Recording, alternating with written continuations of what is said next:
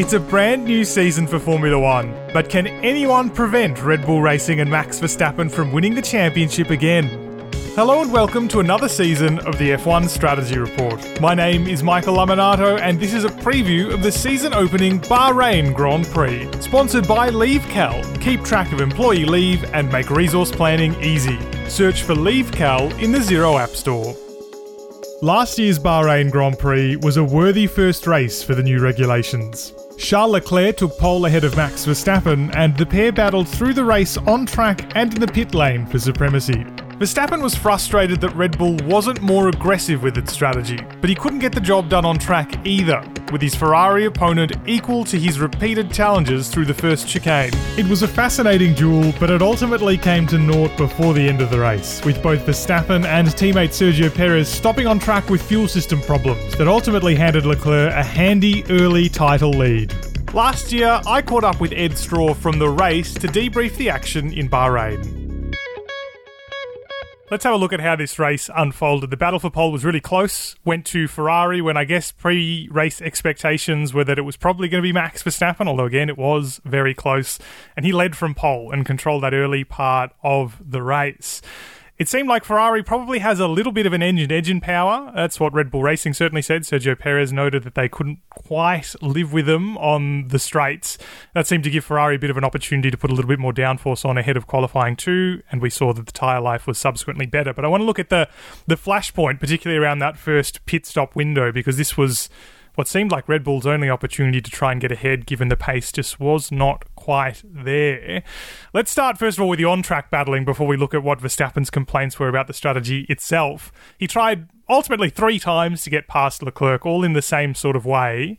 I thought it was interesting the way Leclerc talked about his tactics, the idea of letting Verstappen through to get the DRS on the run down to turn 4.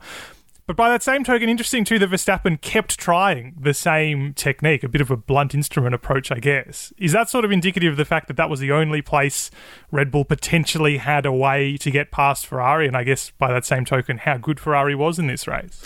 Yeah, it is an interesting case. Charles Leclerc was very proud of his tactics in battle, but Verstappen will have understood that as well. So I think you're right. There was probably a reason why Max felt he had to keep going, and in the end obviously he had that lock-up at the third attempt, which pretty much stymied the challenge in that stint. So I don't see why he wouldn't have been able to attack in the second DRS zone. Mm-hmm. So maybe it just needed a little bit more patience, and at least to have one. I'd like to have seen him at least have one go at doing it that way, and just to see how Leclerc will react, whether they suddenly got stuck in a bit of a slow bicycle race to the activation point for that straight on the run to turn 4. So yeah, Leclerc seemed to have that fairly well covered and good patience. That alternatively, it could just be that Verstappen's approach is generally, if there's a chance, go for it and then try and kind of race your way to stay ahead.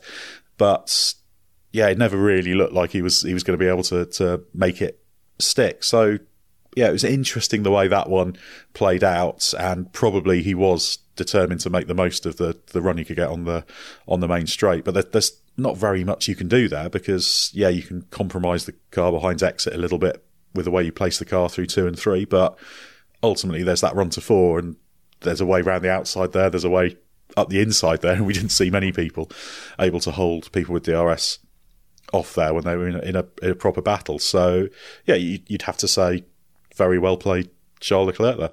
Yeah, and the Ferrari did seem to have that great traction at this traction-limited track, I suppose, although it's interesting balance of dynamics, I guess, with these new cars that seem more front-limited than usual because of the way they're locking up, but that is a broader conversation, I guess, for over the course of the season.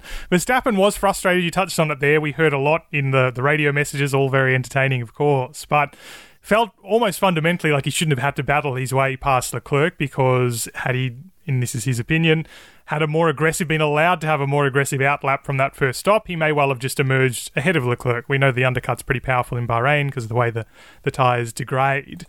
I thought was interesting here was that Christian Horner sort of afterwards, and of course he's going to defend the decision at the end of the day, but said, well, you know, if you pay that now, the aggressive lap, you'll pay for that at the end of the stint. You'll run out of tyres, and tyres did seem to be a bit of a problem for Red Bull. But that to me sounds quite conservative for Red Bull thinking, doesn't it? I mean, normally they will just try things on. And I wonder whether or not that's because they are now essentially the hunted team. Yes, they did win the Constructors' title, but obviously one of the leading front runners.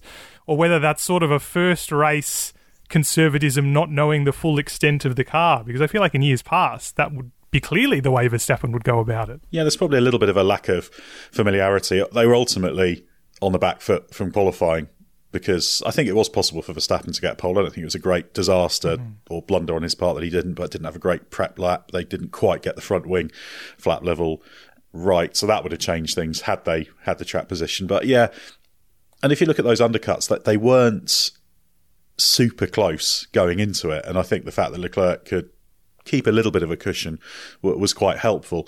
It was interesting actually, because there was talk that the undercut wouldn't be quite so powerful because the tyre blanket temperatures are lower this year. I think it's 70 degrees all round.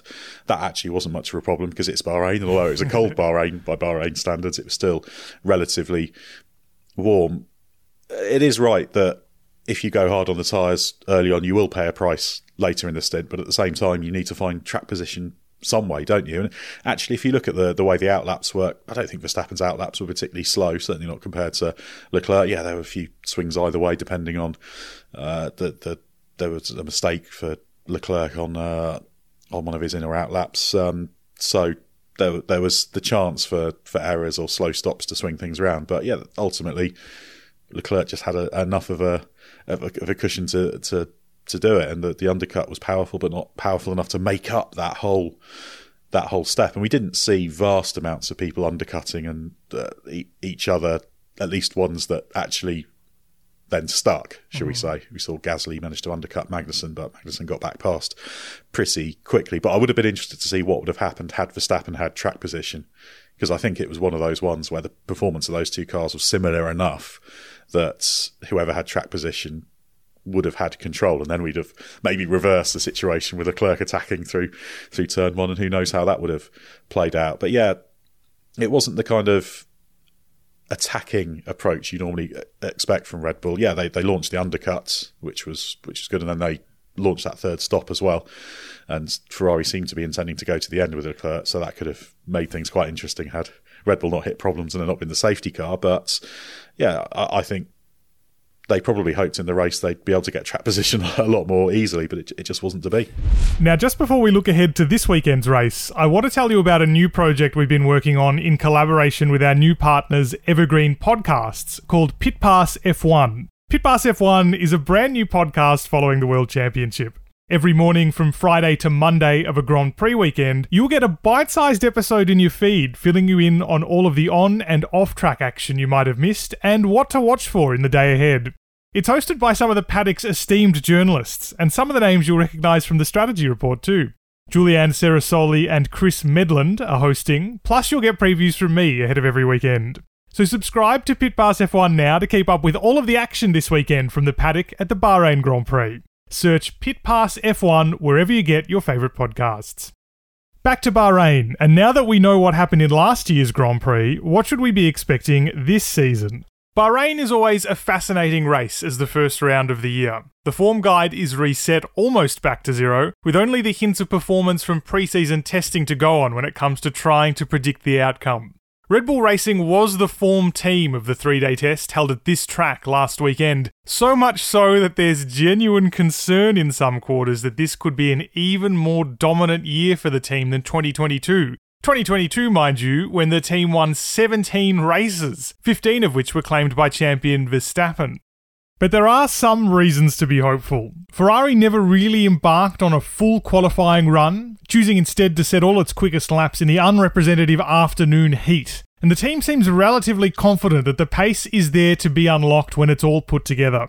Leclerc won here last year too. But whereas Bahrain last year was very much a Ferrari track, it may not be any longer. Ferrari's big strength in 2022 was corner performance, and in particular its acceleration out of the corners, for which Sakir pays big dividends. But in trying to boost straight-line speed in the new car, which was one of last year's weaknesses, the team appears to have sacrificed some of that strength. Where it lands on this compromise between cornering performance and straight-line speed will be one of the big talking points of this weekend, no matter where the car finishes.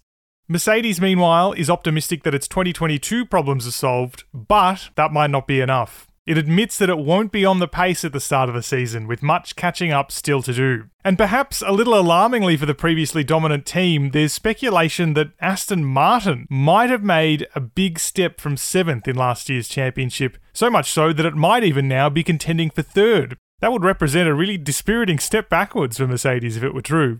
Alpine could be in that mix too. The French team's bringing a major update to the car this weekend after a deliberately low-profile but productive pre-season, and where exactly it stands in the ultimate pecking order is still to be decided. The midfield is tipped to be closer than ever, so getting ahead of the fray would pay big dividends for Aston and Alpine if indeed they've managed to break free. That does spell potentially bad news, however, for McLaren, which appears to have slipped back yet again after a difficult pre-season. But all that's just academic, of course, based on pre-season testing. It won't be until the end of this weekend that we'll have our first real look at the 2023 form guide. So are we going to see Max Verstappen back on top, or can Ferrari spring a surprise? And can Mercedes take that big step forward it needs to get back in the fight? I'll be back to debrief all of the action from Bahrain next week. Until then, you can subscribe to the Strategy Report wherever you get your podcasts, and don't forget to follow us on Twitter for our regular pre-race strategy guides. The Strategy Report is a Beer Mogul podcast, part of the Evergreen Podcast Network. Special thanks to Ben Loke from Bloke Designs for the show artwork, and our theme music is by Simon Hosford. My name's Michael Laminato, and I'll catch you next week to wrap up the Bahrain Grand Prix. Ready to up your game and learn more about the thrilling world of sports betting? Introducing Double Down with Breslow, the ultimate podcast about the business of sports gambling. Join me, James Breslow, and a long list of expert guests as we dive into the art and science of the sports betting industry. Evolving regulations, technology enhancements, and the meteoric rise in the number of players makes this sector the fastest growing and most intriguing in the world. Unlock the business secrets from many of the industry's most recognizable C-suite executives, including famous odds makers and influencers. Every episode of Double Down with Breslow is packed with insider tips, deeply skilled analysis, and in-depth discussions. Don't miss out on the ultimate resource for mastering the business of sports betting. Listen to Double Down with Breslow on the Evergreen Podcast Network or wherever you listen to podcasts. That's Double Down with Breslow, the business of sports betting podcast.